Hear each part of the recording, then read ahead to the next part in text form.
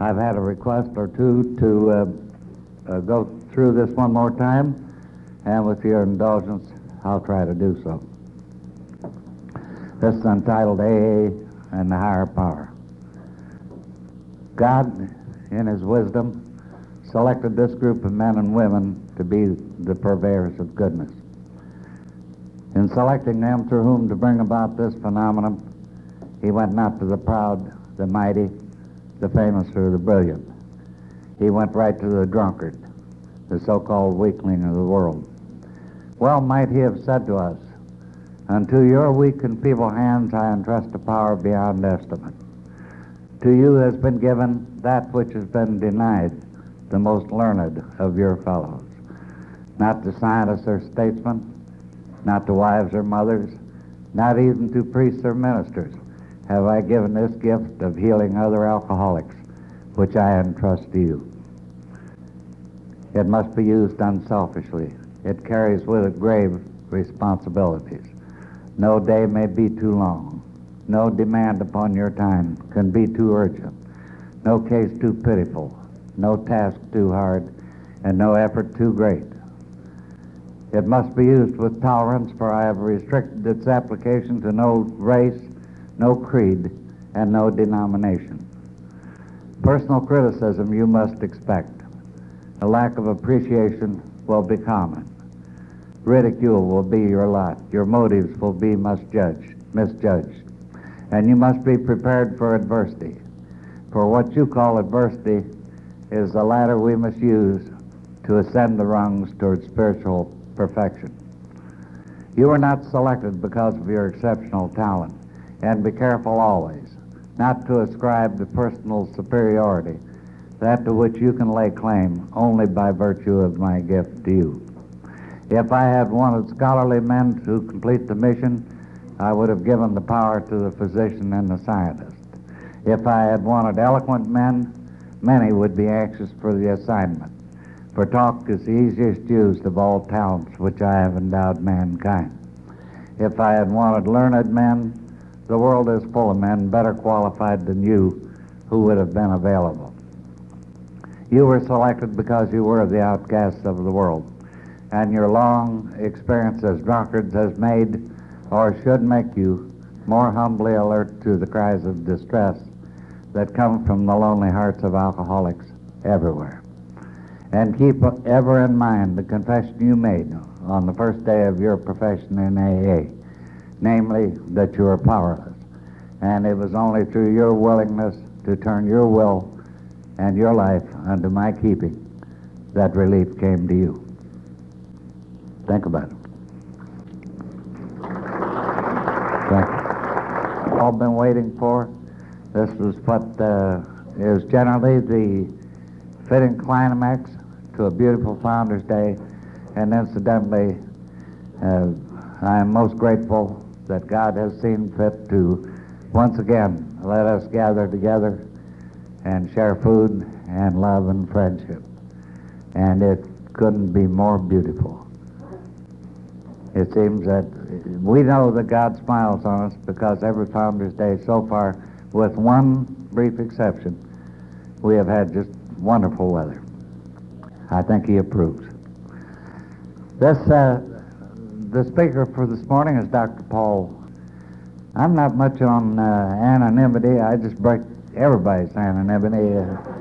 I figure you're not going to tell anyway, unless you tell other alcoholics, and that's okay. I met Dr. Paul for the first time Friday, and his lovely wife, Max. They're really very nice people. He doesn't talk an awful lot, but he will this morning. They're just a real nice couple. I've heard a tape of his lead, and I know what's coming, and I am sure that you're going to enjoy it. So it is with a great deal of pleasure that I introduce our speaker for this morning, Dr. Paul. Thank you, Lou. Thank you, Lou. Good morning, ladies and gentlemen. I'm what you've all been waiting for. My name is Paul, and I'm a full-blown alcoholic. Happy Father's Day to all you fathers and all you mothers and everybody who's ever had a father and anybody who's ever figured any other way to get here. I'm absolutely delighted to be here. It's a real honor, a real privilege to be here for Father's Day, for Founders Day. I think Founders Day is a little more important than Father's Day. But for all the obvious reasons, I'm happy to be here for Founders Day.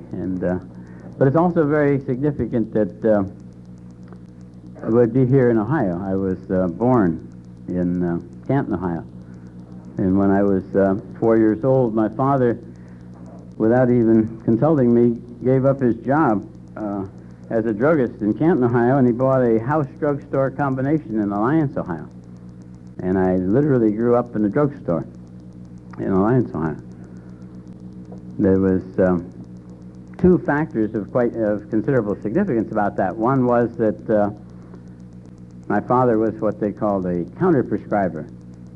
He stood behind the counter, and people in that small town, instead of running to their doctor, when they didn't feel well, would come to their friendly neighborhood druggist, and they would tell him how they felt, and he would decide what was wrong with them and sell them something to make them well. Either something to make them well or something to make them not care that they weren't getting well.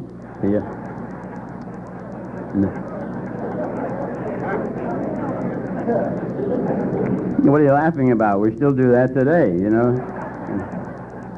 Up until last year, Valium was the most commonly prescribed medication in the whole world.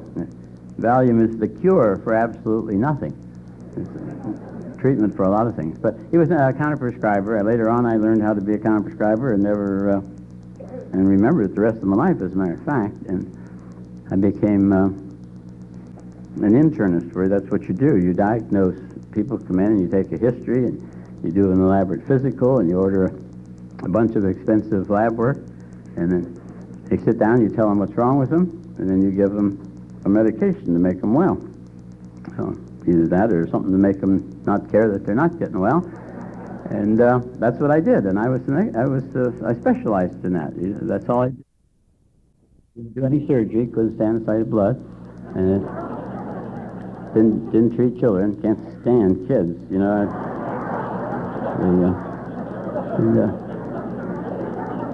No matter what it was, I could figure out what was wrong with you, and I had a pill for you that would make you well. I had a pill for every ill, and I was very ethical too. I had my own version of the Hippocratic Oath, in that I never ever gave a patient a pill that I hadn't first tried out on myself. You know.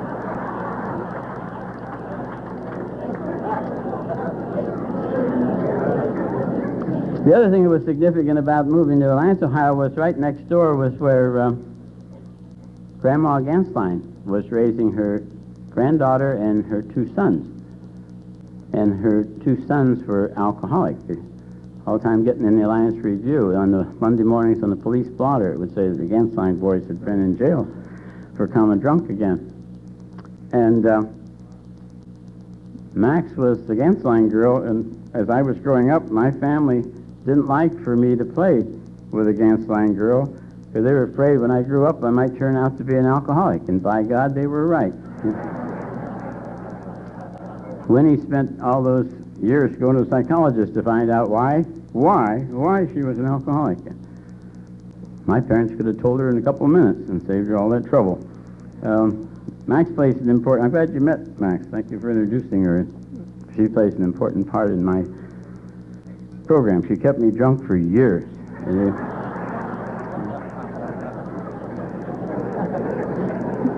Well, something I have to share with you. I've heard a lot about the book today, this weekend, and a lot about the steps, and that's been very meaningful to me. It's been a very profitable weekend for me. In fact, it's been such a tremendous weekend, I'm sure that it's got enough steam to carry itself for the next hour, so I'm just going to relax and enjoy. But the things that... And that book, I have accepted that book. I have made the decision that book has the truth in it, and every word in it is true for me. I've made that decision. I have no problems with any part of the book, the steps, the tradition. But there is one line that gives me just a little bit of trouble. The one that says, many of us exclaim, "What an order! I can't go through with it." Now, I know that wouldn't be in the book if it weren't true. But I have never heard anybody say, "What an order! I can't go through with it." Now, when I go at our meetings in California, we read a portion of chapter 5, and we read that part up through ABC each time. So I hear it often, and I try to listen anytime there's reading to hear something read with a different nuance, a word or phrase or something. So I learn something each time I hear it. And I want to share with you, a few weeks back I heard a gal get up and read a portion of chapter 5. And when she came to that part, she read it as, many of us exclaimed, "What? An order? I can't go through with it." Now, doesn't that make more sense to you?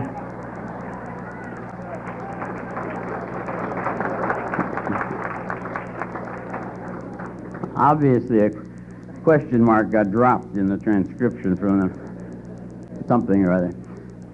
Speaking of my home groups, my two home groups, one is the Sunday night Pomona speaker meeting.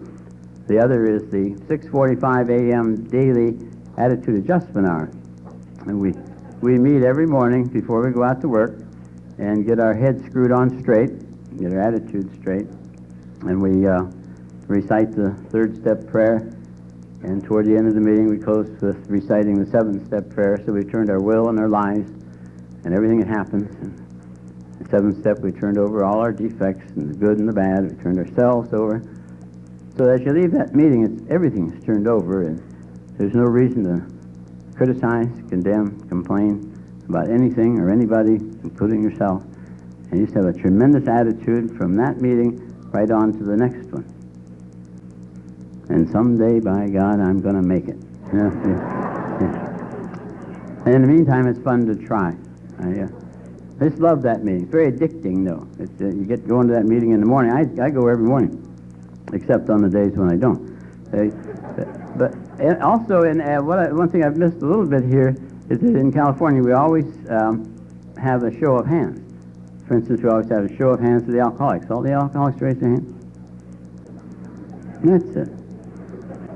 So we see the hands of the newcomers. And in California, we define a newcomer as anybody in their first 30 days of sobriety. 30 days since your last, within 30 days of sobriety. Would you raise your hands, please? All the newcomers. Let's give them a hand.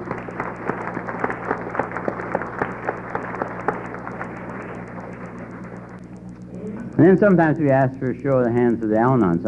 There's some Al-Anons in here. I can tell. I can feel the vibrations. So all the Al-Anons, please raise your hands. Come on, don't be ashamed now. That's enough. That's enough. That's enough. Al-Anons are easily spoiled. No, don't laugh. Don't laugh. You should never laugh at the Al-Anon. Our book speaks very kindly of the Al-Anon. It says they're not at fault. They seem to have been born that way.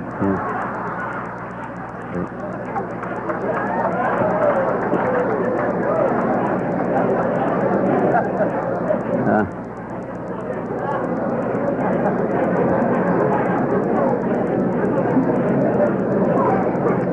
I said I was an alcoholic. Truth is, I don't even know what an alcoholic is.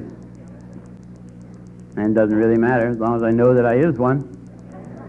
And you know what to do about it. And as long as I do what you do about it, it seems to work for me. And I know that I can't drink safely, sanely, sensibly, socially. I can't drink worth a damn, as a matter of fact. And it's just best if I don't drink.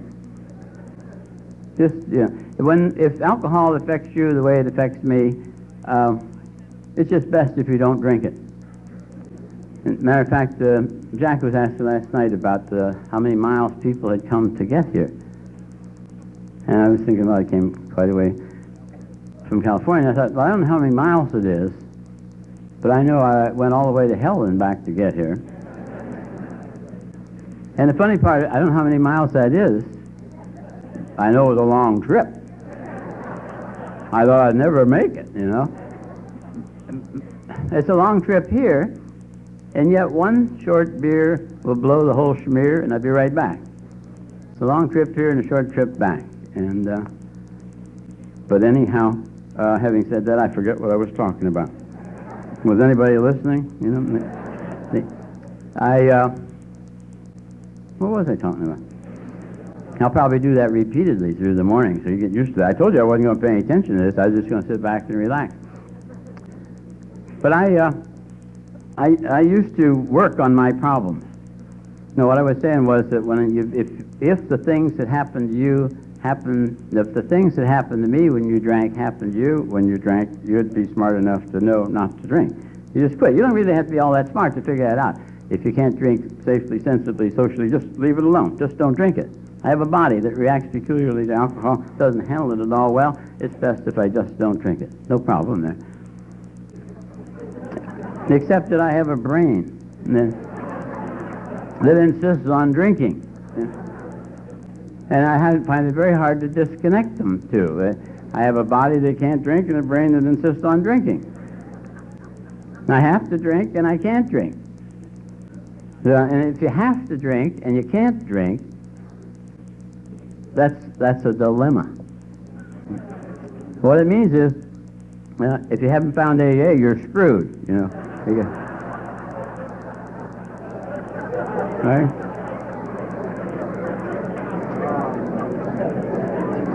I am tempted to tell you reasons why I drank, and that's ridiculous. It's hot now. It's a time, be a good time for a cooling off beer. But when it's cold, then I drank to warm up. If it was a happy occasion, I drank because it was a happy wedding. It was a funeral, I drank because it was a sad occasion. I drank to be more awake during the day, and I drank to relax so I could sleep at night. And I drank if I was with a lot of people who were drinking, and I drank when I was alone because I was alone. All I can tell you is that every drink I ever took seemed like a good idea at the time. I think basically I drank because I'm an alcoholic, and I understand that's what alcoholics do. They drink a lot. And so I don't have to figure out anymore why I drank. And if I tell you why if I say anything that sounds like I'm explaining why I drank, don't believe me.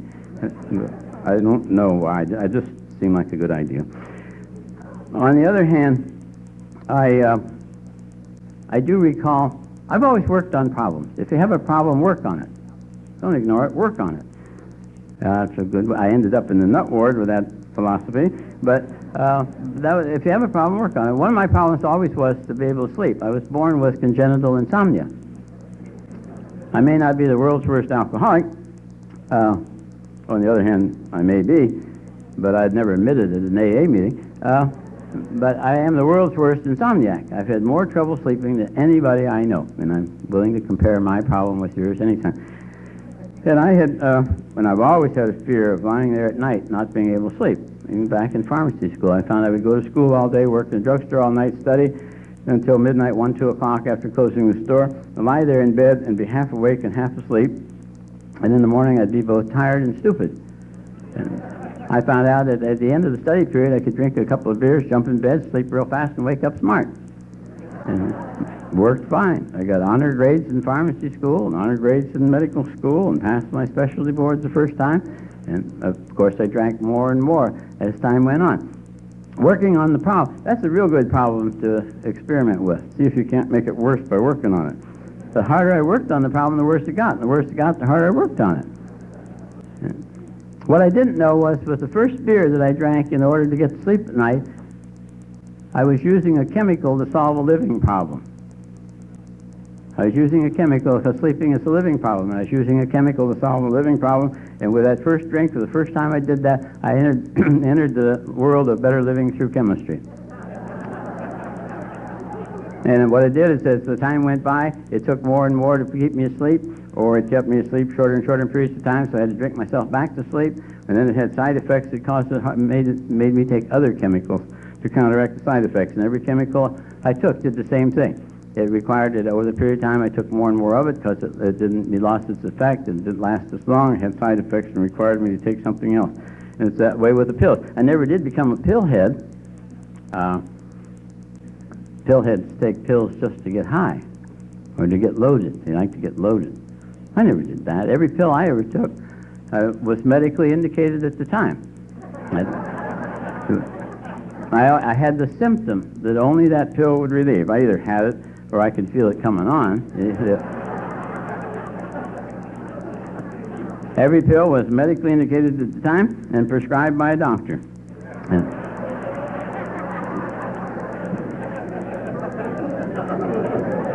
And taken according to directions and dispensed by a pharmacist. And I never became a dope fiend either. Dope fiends, yes, yeah, they use dirty needles, and they'll take anything. They'll say, "Oh, what's that? Give me some of that. I'll squirt it in and see what happens." You know, none of that stuff for me. I never did anything like that. I always used a clean needle, and I never took anything but the purest of drugs that I had stolen from my patients. But I never stole any drugs from a patient that needed it worse than I did. In fact, they usually didn't need it at all. When you get all your drugs through legal sources, it's very complicated. You have to get them they're all registered, federally registered. You have to buy your drugs from certain sources, and you know exactly how much you bought of everything. And then you have to keep a record of every dose and who got it and for what diagnosis. And Max worked in the office. That's how I got, my family sent me to pharmacy school so I could be a prescriber like my father, but I didn't care much for being a druggist. People didn't seem to be all that impressed with my degree. They didn't treat me like I thought I ought to be treated, and they didn't seem to be nearly as impressed with my degree as I was. And I thought it'd be better if I had a medical degree. And my family didn't, with depression for one thing, and they didn't want me to go away. They wanted me to stay home and work in the family drugstore. And so my solution to that was to marry the girl next door and suggest she work my way through medical school. And Max did such a good job on that. When I got the medical degree, people didn't seem all that impressed with that either. And I thought, well, they'd be more impressed if I had a specialty degree. So I said, keep on working, kid. We'll get us a specialty degree. And she did such a good job that I let her work in the office then for 20 years. And she would run the office and run me. And somebody would come in, maybe a woman would come in, and with a flu perhaps. And I'd say to Max, she's got cholelithiasis, and I'm going to give her 2 cc's Demerol. Cholelithiasis, that's gallstones. But like Dr. Ray says, you can charge more if you call it cholelithiasis. Yeah? And so I said, I'd give her 2 cc's of Demerol. So I'd give her 2 cc's of vitamin B complex. I'd give me 1 cc of Demerol, and she'd owe me 1 cc.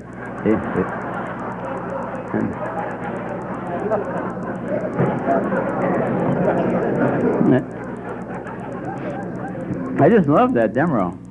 It was terrific stuff. You squirt that stuff intravenously, and you squirt it in, you stand there and wait. And nothing happens. And all of a sudden it gets in your feet and just rushes right up and gets to your ears and lifts you off the floor. And you just float around.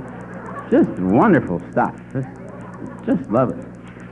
My nose itches a little bit because it makes me think of morphine. Morphine makes your nose itch, you know? And like that. And also with morphine you tend to vomit suddenly, and patients never got used to that. And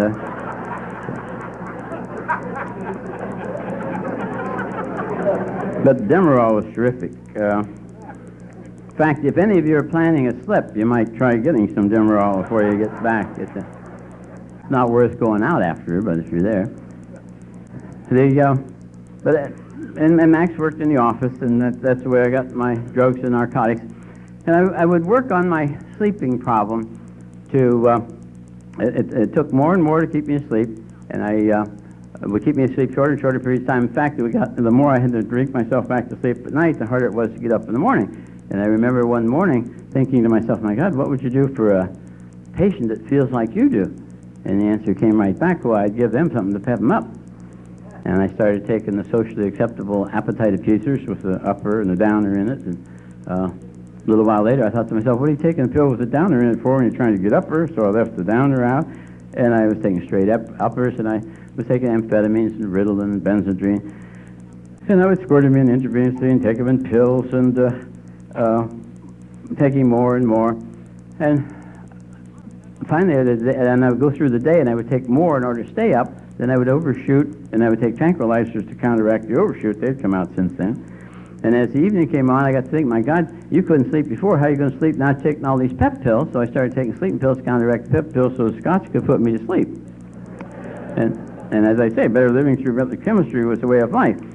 But even that wasn't enough. I got to where, in order to get sleep in a hurry, I would inject pentothal in my vein to get to sleep at night. You know what pentothal is? They don't, when you go in for anesthesia now, they don't put a mask over your face and say, breathe deep. They put a needle in your vein and they say, count to 10. And you say 1, and zing, you're asleep. It's beautiful. Instant blackout, that's what it is. It's beautiful stuff. Not as nice as Demerol, but it's really nice stuff. I used to zing myself to sleep with that. The problem with it was I couldn't go down to the office and put myself to sleep and then drive home and go to bed. And I couldn't lay there in bed and have my one daughter call the other daughter and say, hey, Ann, come watch Daddy take his nightly fix.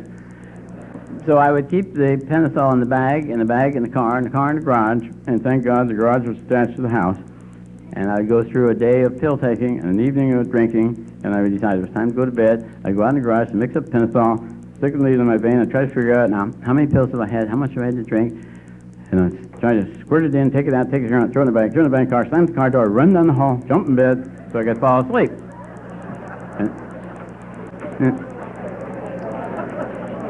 It took all of my pharmaceutical and medical training and experience to get the dose right, because it was very critical. Just a teensy little bit too much, I just zing right under the car, you know.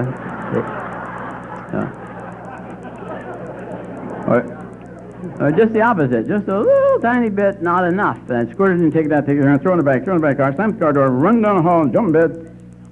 Nothing would happen, you know. Half measures availed me absolutely nothing, you know. And I get up and I have to go back and do it over again. Even if it worked, I had to go back and do it over again. It got to, again, it lasted for a shorter and shorter period of time until it was fast asleep but fast awake. And finally, one night, I had to put myself back to sleep, shoot myself to sleep 4 times in one night. 4 times in one night. In the morning, I got to thinking about that. It wasn't the most restful night's sleep I've ever had either, and I got to thinking about that in the morning. And I thought to myself, you know, that's not social sleeping, you know? See? And yet, you know, I couldn't stop doing that. You know, of course, by the 4th time you're doing it, you got your foot up on the hood of the car trying to find vein to shoot in the thing, and it was completely impractical. And yet I had a hard time not doing that. I had to find ways to set barriers for me to buy anymore, so it would be a threat to my license, so that I would stop buying it. So the threat of loss of license was a stronger factor than anything else for my sobriety, and in many professional people's and others too. But anyway, that was the only way I could stop doing it. I had to do the same thing with narcotics. I had to learn how to practice medicine without narcotics, and that was very easy because my office was, I had built a medical building right beside the hospital, and all you had to do was walk across the parking lot to get to the emergency room. More difficult was to try to learn to live life without any pills around. That was pills. That was when pills were mailed to you just automatically, and just without even asking for them, you get them. And as a salesman coming around, he'd say, "You want some Placidil or Quaalude or Noludar or Doradin or anything, whatever you want." He'd say, "Yeah." He'd say, "Sign here," and he'd send you a bottle of 250 or something. And all these pills are coming in the mail. It reminds me of one doctor who had a pill problem. He said, while other doctors were busy reading their mail, I was busy eating mine. Yeah. It was that sort of a deal. And so I used a lot of pills. And working on my sleeping problem took me from having a bit of trouble getting to sleep when I was studying having to inject myself 4 times in one night. And I found the same thing is true with any problem I work on. Well, working on the drinking problem was the same way. Everything I did to make it better seemed to temporarily make it better, enough to make me think I had control, and then it always ended up worse. And the same way with the marital problem. I was watching Max get sicker and sicker and sicker. And it wasn't that I didn't care. If anything, I cared too much. I did all kinds of things to help that woman. I sent her to psychology classes and self-improvement courses. I got her correspondence course, read her the instructions, and I thought maybe hypnosis would help her. I took a course in hypnosis. Turned out she wasn't a very good hypnotic subject. I didn't give up. I took 6 different courses in hypnosis trying to hypnotize that woman. And I ended up a drunken hypnotist. Yeah. The sicker she got, the harder I worked on her case. It absolutely amazes me how well she's gotten since I stopped helping her. But she kept getting sicker and sicker, and I was doing everything I could help her. And I could see that what was happening to her. And actually, when it ended up at the nut ward, it really didn't surprise me at all. But when that steel door slammed shut, and she was the one that went home, I was absolutely amazed. You know?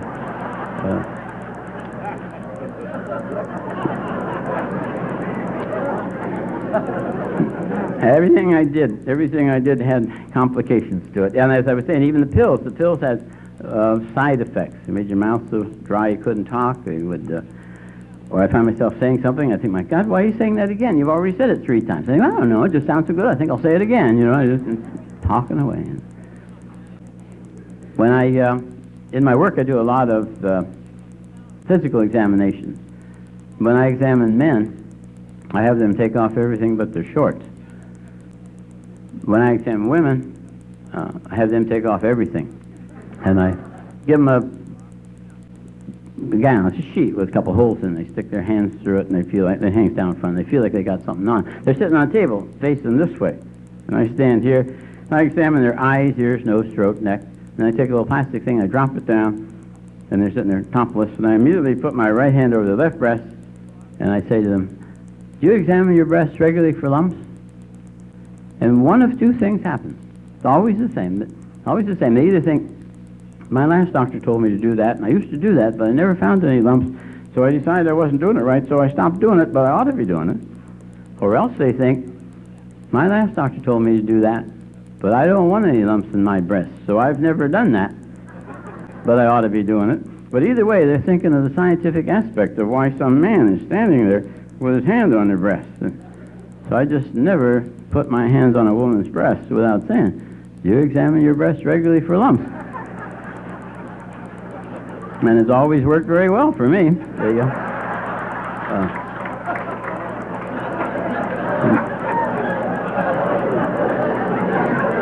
Remember, this is Sunday morning, folks. See? Well, I went to work one day after a hard night, and I got to work with and ate a few extra pills, and I examined this gal who was rather small. It wasn't that she was short, it was that she was small. She just wasn't very well endowed in the breast department. And she was sitting there, and I examined her eyes, ears, nose, throat, neck, through a plastic thing, dropped down, put my right hand over her left nubbin, and I looked at her very solicitously, and I said, do you examine your lumps regularly for breasts?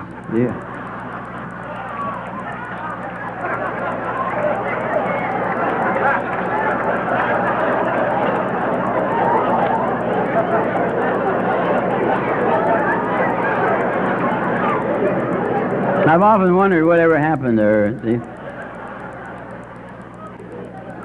I figure someday I'm going to find her in AA. And I ended up in the nut ward of the hospital I was on the staff of. I ended up first in the Mayo Clinic, and there's nothing wrong with the Mayo Clinic, but don't go there Christmas time. If you go there Christmas time, they want you to ice Christmas cookies. I don't like to ice Christmas cookies.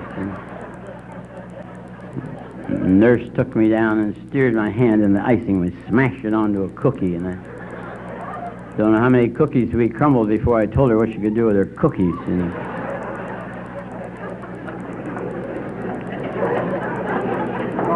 I knew how to get out of a place like that. You sign out, by God. It was Christmas Day in 1966, and I remember that smart-ass psychiatry resident that came over and had me sign out, and it was a little hard to sign my name, too, because he watched me write, and at that time I couldn't write when anybody was watching me, but I got it done, and he said something about, well, I hope you make it, but I know you won't. And I thought, you little smart-ass, here you are, just a dumb old psychiatry resident. You haven't even been out there yet. And I've been out there and I'm making it. I'm a full-blown internist and the most prominent internist in town. And you're telling me I can't make it. It infuriated me. But I never forgot what he said either. And we get on the airplane, and I had the only way you could get out of a place like that, you sign out, but you have to have somebody take responsibility for it. And the only one that was there was Max to take the responsibility. I had to promise her I wouldn't drink anymore, take pills anymore, talk to girls anymore, smile anymore, ever be happy again, So I had to threaten her with the fact. I said, if you don't do it, I'll never speak to you again. That got her, by God. She's lived to regret that decision. And we got on the airplane, and immediately they had a big fight over whether or not I drink the free booze. And it wasn't that I wanted it, it was that I had paid for it. You paid for it, you're supposed to drink it. It'd be foolish not to. And we had a big fight. But she nagged and she fought and she won. She won. I didn't drink it. And by God, I wouldn't eat or I wouldn't talk either. All the way back to California with Max and I and our two adopted daughters at Christmas Day, 1966. And got back here. She went to see us. She called the neurologist. I was under treatment by the most prominent neurologist in Orange County because I'd had a convulsion. And on two occasions, I decided I wasn't going to take anything to see what would, to sleep. I wasn't going to take anything and just see what would happen. And both times the next morning, I had a grand mal convulsion. I never did that anymore. And in the morning, here I had this convulsion, and here I am, a diagnostician, one of the world's greatest, and I was able to look in the mirror and look at me and look at the fact that I had two convulsions. Now, obviously, alcohol had nothing to do with the convulsion because I hadn't had anything to drink the night before. I had the convulsions twice. I had pancreatitis once, but I forgot about that. I had daily headaches. I had a sense of impending doom. I thought I was going crazy. I was losing weight. I looked awful. I was obviously chronically ill. There was something seriously wrong with me. Obviously. I have a brain tumor. Yeah. And I would die, and you'd all be sorry, by God. And, I was going to a neurologist, a specialist in convulsive disorders, and he didn't know why I had a convulsion. He didn't think to ask if I drank, and I didn't think to tell him. And that's why he sent me back to the Mayo Clinic. And so I ended up thinking, and I was able to convince myself I had this brain tumor. And I ended up called the neurologist, told him about the nut ward. Turned out later, I found out 7 years later, I found out Max squealed to him that I was taking pills. That's the only reason they ever ended up in the nut ward. They wouldn't, I guess I'd still be there trying to figure out why I had my convulsion, because I was taking pills the whole time I was there. And I called the neurologist, told him about psychiatrist, had me see a psychiatrist there. He talked to me for 45 minutes, talked to Max for 5 minutes. He put me back in the nut ward there in the hospital. I was on the staff up. And I was there. He wouldn't talk to me. He'd end up talking to other people, and every time I'd go to approach him and say, my patients are literally dying for me to get out of here, he would up the time that we had allegedly agreed I would stay when I went in. And I thought, I may be a little bit flaky, but I'm not flaky enough to go on playing this stupid game or whatever. And I, sitting there, in fact, the more I had lost control of my life, the more I lost control of my drinking, my pills or whatever, the more I lost control, the harder I fought for control. The more I lost control, the more I tried to control Max and patients and people and tenants in the building and my kids and the neighbors. I was fighting for control of everything around me. The more I lost control, the more I fought for control. And I spent my time there in the nut ward. Max, as I said, worked in the office. I spent my time writing lists and orders and directions and letters and things for her to do. to keep the world running while I'm locked up in the nut ward. Now, today I admit that's kind of crazy. But it's not nearly as crazy as her coming back every day for a new list. You know.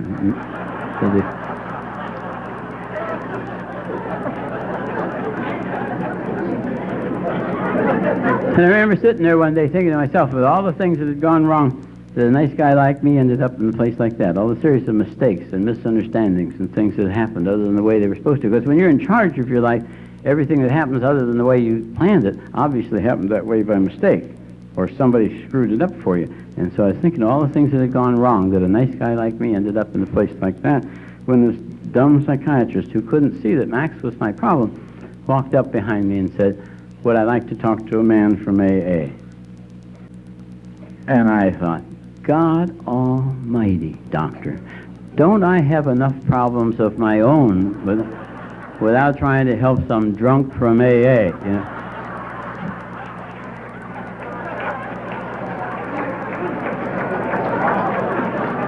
I have never liked treating alcoholics. See, always want an emergency vitamin shot or an emergency sleeping pill, or want you to sign a thing so they can get back to work Monday morning. And they always want to be seen without an appointment. They don't keep an appointment when they have one, and they don't pay their bill regardless. And anything I couldn't stand is treating alcohol. But I had the look on his face. The look on his face. I could just tell it would make him happy if I said, "I'm sure none of you have ever been in the nut ward. But if you're ever in a nut ward, you'll find that happiness in a nut ward is having a happy psychiatrist. You'll do just about anything to make your psychiatrist happy." And I just had the feeling if I said yes, it would make him happy, and I said yes, and it made him happy, and then within, seemed like 30 seconds, this goof comes running in the room yelling, "Hi, my name is Frank, and I'm an alcoholic." Oh my God, you know. Loud voice shouting at the top of his voice, you know, Alcoholics Anonymous, no drunks. I thought, why don't you lower your voice? You know? These people all think I'm a nut. Why don't we leave it at that, you know? Interminable story. I have no idea what he said, but I know how he ended. He finally ended up saying, "Well, that's my story. I'm going to the meeting. I'd like to go along." I said, "Hell no, I won't like it, but I'll go," because I figured he'd go back and squeal to that dumb psychiatrist. And indeed he would have. And then Max and I both went with him. And geez, what a guy. I mean, we were ashamed of him. He's telling you all this personal stuff that you don't talk about personal things. God, he was estranged from his wife and trying to get back together, and he bought her guitar lessons for Christmas. She ran off with a guitar teacher. Yeah. You don't talk about things like that.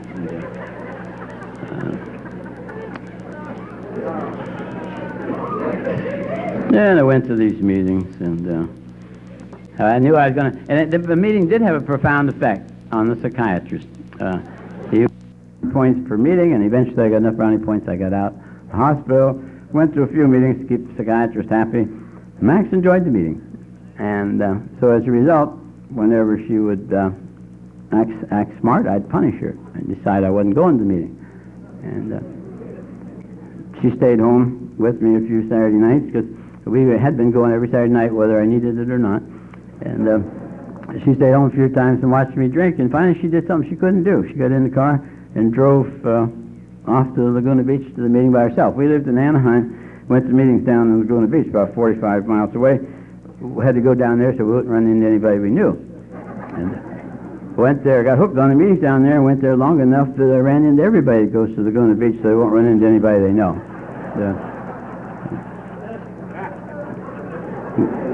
Went there so much people thought we lived in Laguna Beach. And she went off to the meetings by herself. And I say, have you ever tried staying home on a Saturday night and drink all by yourself while your non-alcoholic wife is off laughing it up at an AA meeting? You know? It was boring, and I'm terribly dependent on Max, and always have been. In fact, when I had my first convulsion, they put me in the hospital. I wouldn't stay in the hospital. Little boy doctor wouldn't stay in the hospital unless his mommy was allowed to stay in the other bed in the same room. And Max stayed there too, and so I stayed. And the next day I signed out. I'm no less dependent on Max today than I was then, but somehow it's a different kind of dependency. It's not a sick dependency. In fact, Max and I have been together, and I said this at a meeting the other day, and it surprised me. At the end of this year, December the 2nd, Max and I will have been married 45 years. To accomplish a deal like that, there's certain things required. The most obvious is you have to be very, very old. And we're getting older all the time, and yet I don't feel old. I thought, my God, we've only got 5 years in which to have a 50th anniversary, and only old folk have 50th anniversary. We've only got 5 years in which to grow old. But maybe we'll have the youngest 50th anybody's ever had. I don't know. But anyhow, I ended up, we're going to these meetings to go with Max, and there were a number of things that I heard that really affected me. One was, I was making this list of things why I wasn't really an alcoholic. And these are things, and I had a list of things that you had done that I hadn't done, and things that, how I was different from you, and I wasn't really an alcoholic. And about that time, somebody said of themselves, they stood at the AA podium, they said, I was judging me by my intentions, and the world was judging me by my actions. And I was sorry he said that. Actually, I will match my intentions against yours anytime. I can very, very humbly say that I am one of the best intentioned people I have ever met, And yet, when I set all my intentions aside and just looked at my actions, I was a drunken husband, drunken father, drunken neighbor, drunken citizen, drunken doctor of all things, and a common, ordinary drunk. And it was probably important that at about the same time somebody said of themselves, they said, I would rather be in AA by mistake than out there by mistake. And that helped me a great deal in making that decision. Do I really belong here? And I looked at the cost of going on drinking. And to this day, I'm impressed with the price we appear to be willing to pay to go on drinking. I say appear to be. We even insist that we're doing it, exercising our right, but it's a part of our disease. Lost a wife? Oh, I can always get another one. Give me a drink. Lost the house, the car, the kids? Oh, give me another drink. We appear to be willing to pay any price to go on drinking. And to this day, I love drunkalogs because I'm fascinated by what alcohol does to people like us. And what does it cost to come to AA? You have to spend a weekend like this. Isn't that tough? Where can you find a disease which is more fun to treat than this one? And this cheap,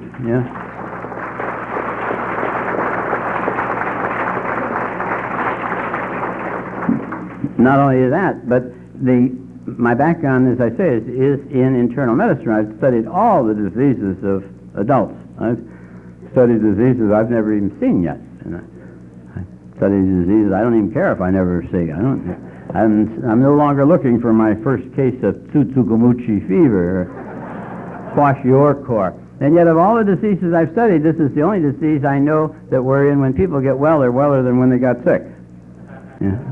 We get weller than well. And even if AA wasn't keeping me sober, I'd keep coming back to these meetings because I like to watch what happens to people. Watch the light comes on. Watch the growth. Watch the beautiful things that happen to us when we get well.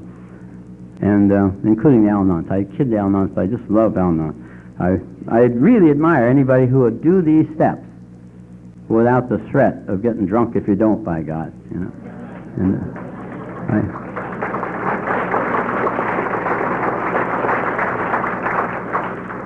fact, there's nobody, individually or as an organization, who are more anxious to see us make it than them. And they have a vested interest in us.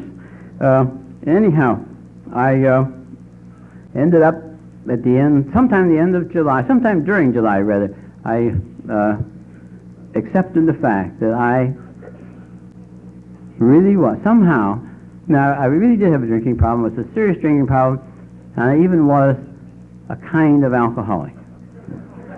Some mild kind, you know. From that, I think what happened is when I accepted the fact that I was an alcoholic, I flipped from living in the problem to living in the answer. And I've stayed in the answer ever since, and staying sober is the easiest thing I do today. It is very easy for me. As long as I do the things that I'm doing, the things that you're doing, the things that are working for me, I just not taking a drink is the easiest thing I do. I don't even take a drink when I deserve it. And this, which is what you do. We just don't drink, even when we deserve it. And a lot of times we deserve it, but we don't take it. It isn't. I got to thinking about it, and I realized that, to me, if you can't drink any better than I can, just don't drink. And I quit. And I realized that every time I had quit, I had ended up drunk. And I thought to myself, this quitting drinking is killing me. You know? And when I decided that I was an alcoholic, I decided I was going to be, there's only two kinds of alcoholics, there's winners and there's losers. And I decided I wanted to be a winner. I'd been a loser long enough. And I decided to act like one in order to be one. I would go around and talk to people and say, how do you work this program? What do you do? How do you stay sober? And I'd do the things that winners do and stop doing the things they stop doing. And I'd not do the things that, if you act like a loser, if you don't like the word loser, substitute something else. I can't think of one at the moment. But if you act like a loser, you're going to be one. Because that's what a loser is. It's a winner who's acting like a loser. But if you act like a winner, you'll be a winner, just the same. And I act like one in order to become one. And I find it very easy for me to stay sober. In fact, that act as if has been an important thing for me. One of my favorite moods was always depression. I love to feel depressed. I love to close everything in on myself, and go to bed and pull the covers over my head, and mope around. And I came to realize that that's very depressing to act depressed. And I find it much better to act enthusiastic. I find if I act enthusiastic, I tend to become enthusiastic. And I act as if in order to become. And it works very well for me. And I find the same thing is true in being loving. I don't know how to be loving. In fact, the very word kind of seems a little icky, strong or something. And yet I find that if I act loving, I tend to become loving. It's the same way with being spiritual. Instead of waiting until I feel spiritual in order to act it, I'm better off if I act it in order to begin to feel it. I find a lot of people doing that with the third step. They don't want to take the third step until they feel that emotion. And the truth is, it works better if you do the things and then you feel the emotion later. Of course, there's a lot of people, the reason they don't want to do the third step, they know if they do, they'll end up smack dab in front of the fourth, and they don't want to get into that. See? So actually not drinking is an easy thing for me to do. AA has been very dramatic in the way it has helped me with my drinking problem. Very dramatic. It has been very, very helpful, but not nearly as dramatic in helping me with my thinking problem. My thinking is my problem. I think my way into... I have never thought I had a big problem and been wrong. If I think it's big, it's big. And I used to write about it if I never thought I had a little problem, and I didn't realize that I determine the size of my problems. I decide whether it's big or little. My problem is that if I think about a problem, I don't even have to work on it anymore. If I just think about it, I add power to it. I can take any problem and make it, I can take a non-problem. Well, you can see that's no problem. But if you think about it a minute, it could be. And then now look at this spot right here a minute. It is kind of a problem, and I'm watching this thing grow, and pretty soon I'm thinking, you know, it's a good thing I'm looking at this because nobody else is recognizing this is the problem. And I watch it grow, and I'm thinking, my God, look at that problem, you know. And I talk to people, and they say, well, don't think about it. You know, and you look over there, and there it is, you know. And you look over there, and there it is. And how are you going to not? I can't have a problem and not be obsessed with it, you know. This is a tremendous problem. And I have this sponsor. His name is Jack. Jack's a wonderful guy, but he's got this stupid expression. He says, well, whatever. Yeah.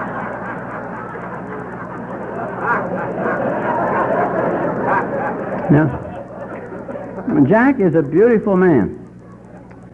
And when he's lost his job and he's lost his health and everything's fallen apart in his life, and he can say, well, whatever. It's really beautiful to see. I just love to see that man work his program. But when I got a problem and he says, well, whatever, what are you going to do with, well, whatever, when you got this problem? And you can, in fact, one time, my feeling has always been that I would have done a great deal more with my life if I'd have had the right people behind me to help me. If I'd have had the perfect spouse, I could have done much more with my life. And my feeling going through life was always to explain, let me tell you what I have to put up with.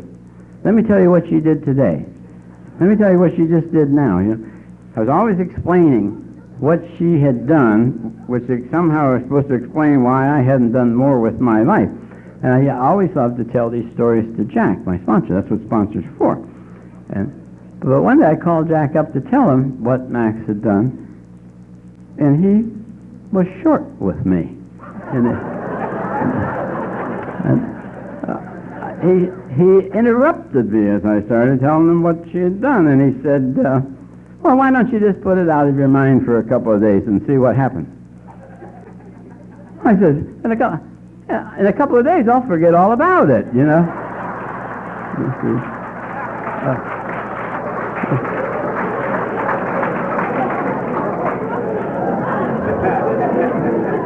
And that's the way it is when I have one of these problems, you know. I don't know what to do with it, and finally the phone rings, and somebody I'm sponsor is called up with some really stupid little problem. Have you ever noticed what little things people get upset about? Yeah, and all upset about it, and they come on the phone. This is why he doesn't know whether to leave his wife or stay, and they don't know whether the program's going to work or not. And you know the answer. You work, say the Serenity Prayer or whatever, but you can't tell them. You can't tell them the answer. No, you have to listen. You have to do active listening. Active listening. Active listening is where you say, oh, they did? Oh, tell me more. Oh, you poor, you know. You lead them on. You tell them everything you can. Talk, till they talk it out. You see, you have to do active listening. You have to appear interested, because if you don't, they'll go around AA and talk about you.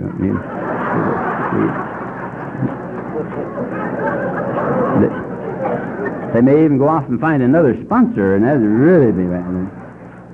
Especially if they've been getting drunk while you're sponsoring, they stay sober with the other one. You can't let that happen. So you have to seem interested, and you listen. Oh, yes, indeed. Yeah. You let them talk. And when they get through, then you give them the answer. What's the answer? You pick a number from 1 to 12. You say, work that step, you know. They come back and say, oh, wasn't he profound, you know. I've had people say they refuse to sponsor somebody that asks them to sponsor. What'd you do that for? I said, well, I didn't know enough about the program. I said, you know the numbers from 1 to 12, you dummy? You don't have to know the program. And anyway, you get rid of them, and you get back, you look at your problem, and say, what happened to my problem? It's just wilted right away. You can't neglect problems like that. You've got to stay right there with them. They're very delicate. They need, like a delicate flower, they need a lot of water, a lot of care, a lot of fertilizer. Especially a lot of fertilizer in it.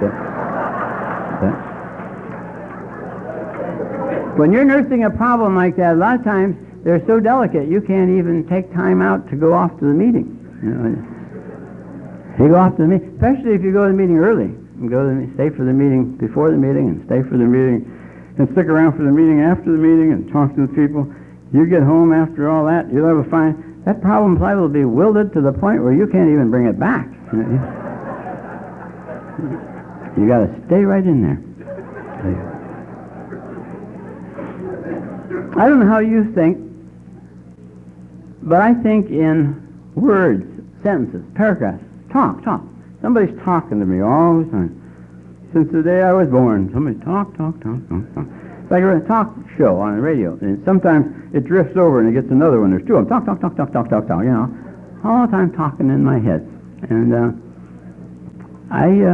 it's like people talk about schizophrenics. They say, split personality. You have one personality, you split it, you got two. Two personalities would be nothing. You know, I got like 24 or something. My head is a very busy place. I shouldn't have said my name is Paul and I'm an alcoholic. I should have said my name is Paul and we are alcoholics. You know? A whole lot of people live up there, and there's nobody been in charge. Nobody told me when I was younger, you're chairman of the committee, fella. I didn't know that, you know. Whoever talked the loudest, that's what we did, you know. There's one guy up there, no matter what the situation is, happy occasion, sad occasion, what it is, well, no matter what the situation, he only got one answer. He says, I'm going to have a drink. You know? And he got a very loud voice, you know. Every time he took a drink, we all got drunk, you know. They all got one-track thing. They got one up there that doesn't like Max. You know, look what she did now. Look how she's acting. Are you going to let her talk to you like that? Yeah. Does she know who she's talking to? You know? Yeah. There's another one up there who thinks she's absolutely fantastic. I think she's just terrific. There's one that knows I'm not going to make it. You try that, you're going to fail. They're all going to laugh. Don't do it. Don't accept it. Constantly tell me, don't do that. Another one thinks I can do anything. Thinks I can just accomplish anything I'm after. And I got all these voices, and all the time talking. And I used to take pills and drink, shoot drugs, in order to drown them out, so I could sleep at night.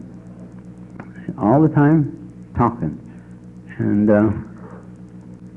I find today I can't do that for a variety of reasons, including the fact that that's how God talks to me. I don't know how he talks to you. Maybe he talks to burning bushes. But it's me he talks to. He's one of those voices in my head. And he's among the voices in AA. That's where I hear God, here, and in my head. And I have to stay alert and listen. And pick and choose. It's just like an AA meeting. I don't do everything everybody suggests. I have to pick and choose. And that's the way it is in my head. I let anybody talk down. They're all my friends. Even the ones that say, let's have a drink. That's part of me, and that's the only answer he knows. And he's trying to see me make it, really. And so I let anybody talk. And when they get through talking, I say, well, thank you for participating. Now, if you'll sit down, we'll get somebody else in. My job is to be chairman. Yeah. Provide coffee and donuts and a place to hold the meeting, you know. And but my thinking is my problem. Have you ever done my time's up, but have you ever done the thing with the 20 questions? You know what whether or not you're an alcoholic, and you check your drinking. I like to substitute, I carry this thing around with me to remind me. Yeah, here it is. The 20 questions. I like to substitute the word thinking for drinking, because, as I say, not drinking is really not it is my problem. I know that. You don't need to remind me after the meeting. But as long as I keep doing the things I'm doing, drinking is not a problem for me today. But thinking remains a problem. And the 20 questions come up with things like, do you lose time from work due to your thinking? Incidentally, your Al-Anons might want to pay attention to this too, you know. You get questions like, is your thinking making your home life unhappy? Do you think because you're shy with other people? Have you ever felt remorse after thinking? Have you gotten into financial difficulty as a result of thinking?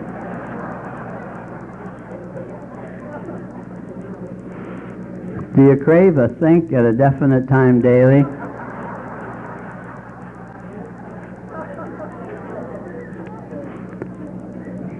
Do you want to think the next morning? Here's a really dumb one. Does your thinking cause you to have difficulty in sleeping? Many times my body wants to lie down and go to sleep. My brain says, no, let's lay here and talk about it a while. Or even sound asleep in the middle of the night, say, hey, wake up, we want to talk to you. You know that deal that you handled today and it went so well? It wasn't like that at all. They're really ticked off. You wait till morning. And then they spend the rest of the night asking questions to which there are no answers. And it's hard to sleep when they're talking to you. Is your thinking jeopardizing your job or business? Do you think to escape from worries or trouble? Do you think alone? Not all of you can say yes to it, but I can. The one that says, has your physician ever treated you, or have you ever been in a hospital or institution on account of your thinking? But the one I like best is the one that says, have you ever had a complete loss of memory as a result of thinking? Yeah.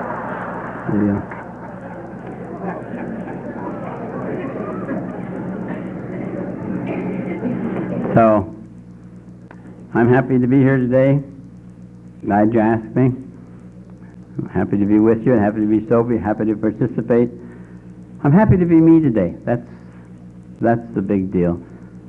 Acceptance of my alcoholism was the answer to my drinking problem, and acceptance of me as in life is the answer to my living problem. And acceptance has been the key for me. And I was talking to a gal after a meeting the other night, and she said, what I'd said, I had quoted somebody from another meeting who had said, life is not painful. This woman had said, life is not painful. It's our resistance to life that is painful. And after the meeting, this woman said she couldn't quite accept that she had a son who had been injured in an accident, and he was quadriplegic, he was in a coma, had been for several years. And that was not acceptable to her in life. It was painful. And I said, acceptance does not mean approval. It wasn't Winnie who said, first is admission, then is acceptance, and later on is approval. You don't have to approve of life in order to accept it. Approval may or may not come later. First you have to admit it, then you accept it. And what is it we accept? What do you accept when you accept life? What is when you practice acceptance? What do you accept? The way I see it is you accept a challenge. You say, oh, I'm an alcoholic? Okay, that means I got to somehow try to make it in life in spite of the fact I'm an alcoholic. I'll accept the challenge and move ahead into the answer. Accept another person? Yeah, I can accept that person being as they are. I may not like what they're doing, but I can accept the fact that they're a part of my life. I can accept the challenge. I can accept the challenge of being happy and joyous in life in spite of that fact. And happiness is, a book says, there's a line in a book, I think it's page 139, 132, says, we absolutely insist on enjoying life. We absolutely insist on enjoying life. And I like to think I don't come to AA because I have to. I come for the fun of it. I don't come just for the fun of it, and I know I have to, but I don't like to come because I have to. I'd rather come for the fun of it, because it's more fun to come for the fun of it. You know? And so I come for the fun of it, and I come for the joy. There's great joy in AA, and in fact, I think we have, for me, I speak for myself, if I'm not enjoying my program, I'm not doing it right. If I'm not enjoying life, I'm not doing it right.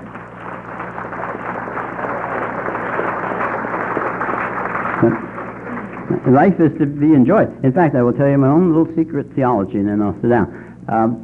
We are told, or I am told, I was told all my life, that when we die, we're going to get to the pearly gates, and God's going to meet us there for our pre-admission interview, and he's going to ask us, have you been good?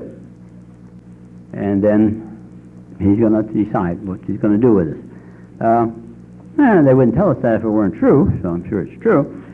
But I have never met anybody who's been there and had their interview and came back and said that's what's going to happen. And besides, he's got a book full of marks, and he already knows I ain't been good. But so I'm not sure he's going to say, have you been good? I think if we go to the pearly gates and we do have a pre-admission interview and God does ask us a question, I think what he's going to ask us is, did you enjoy it? He's going to say, I worked like the devil. I worked very hard trying to give you everything you needed to be happy, 100% happy all the time. May not give you everything you wanted, but I gave you everything you needed to be happy. Now, did you enjoy it? And if you say, well, gee, God, if you'd have told me I was supposed to enjoy it, you'd probably say, no, never mind that. Just I stayed up day and night trying to give you everything you need to be happy. That's why so many joys of nature, so many happy occasions, so much. Did you enjoy it down there? And if you say, well, not really, God, you're probably going to say, well, you can join that line over there. You can go to hell. So the moral of the story is you better enjoy it whether you like it or not.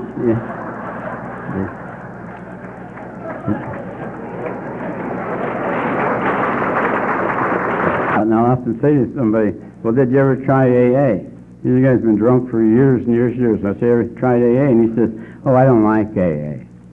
And I think, what the hell does that have to do with anything? You know, it's kind of like saying, somebody saying, well, I don't like chemotherapy. What else you got? You know,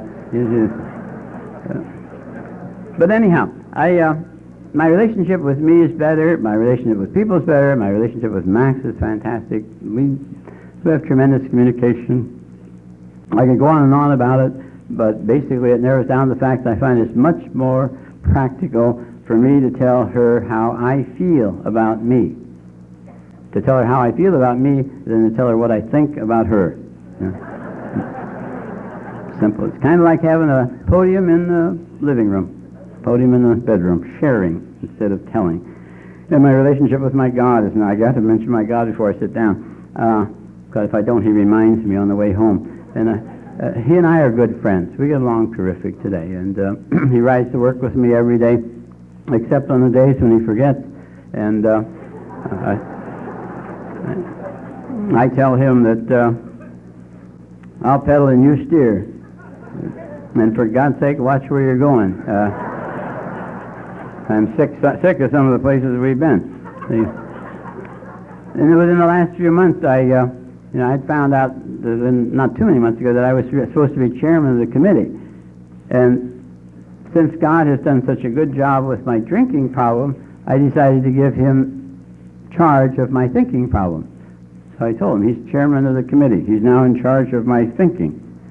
And in fact, the other day, I was telling him on the way to work that night before, Max and I had gotten into a big argument. And I told him, God, you're supposed to be in charge of my thinking. I want you to watch that stuff. I hate to turn something over to him and have him do a lousy job with it. I point out to him when he does that, it spoils my pitch if he doesn't do a good job. And the same way with my son, it goes all the way back to my sleep. I turn my will and my life and my wife over the care of God. I turn my will and my life and my sleep over the care of God. And I like to mention that in large groups like this, so that if I ever die from lack of sleep, we'll all know whose fault it is. You know, I like to keep them reminded. He and I get along fine. I no longer give him a long list of things I want him to do. This first, this next, and these have time to get these done. And this long list of things, now don't let that happen. For God's sake, don't let that happen. These are things don't let happen. These are things once it happens, sooner the better. Don't do that anymore. I don't give him lists. So as a result, he has a lot of free time. And he doesn't handle it particularly well. So what I do is I lend them out. I lend them out to people who don't have a higher power, or who have one they don't get along well with, or who don't especially the people who don't believe in one. Especially, I lend them out rent-free to people who don't believe in a higher power. You don't have to believe in one.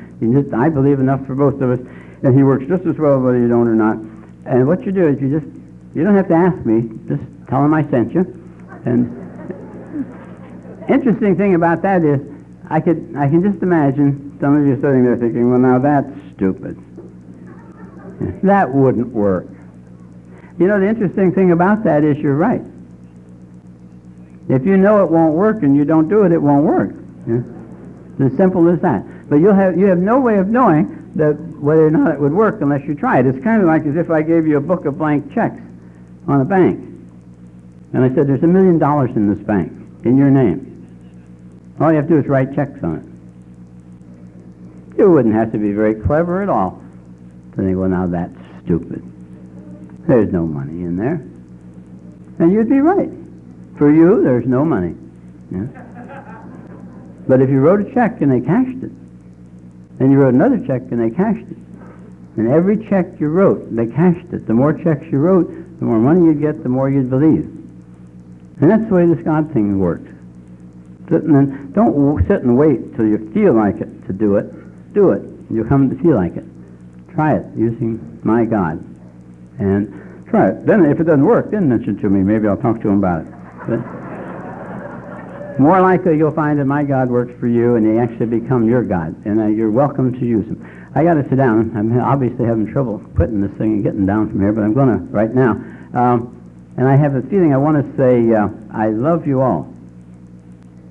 But I'm reminded of what it used to be like when I first came in and people would say, I love you all. I would think, BS. You know,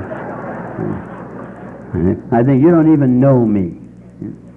I don't particularly like you, and if you knew me, you wouldn't like me. And yet, I have found out that love means wishing another person well. An active concern for another person's welfare. And there's not a person in this room that I wouldn't knock myself out trying to help stay sober. And I'm sure there's not a person in this room that wants to see me drunk. So I feel tremendous love for all of you. And I love you all, whether you like it or not. Thank you very much.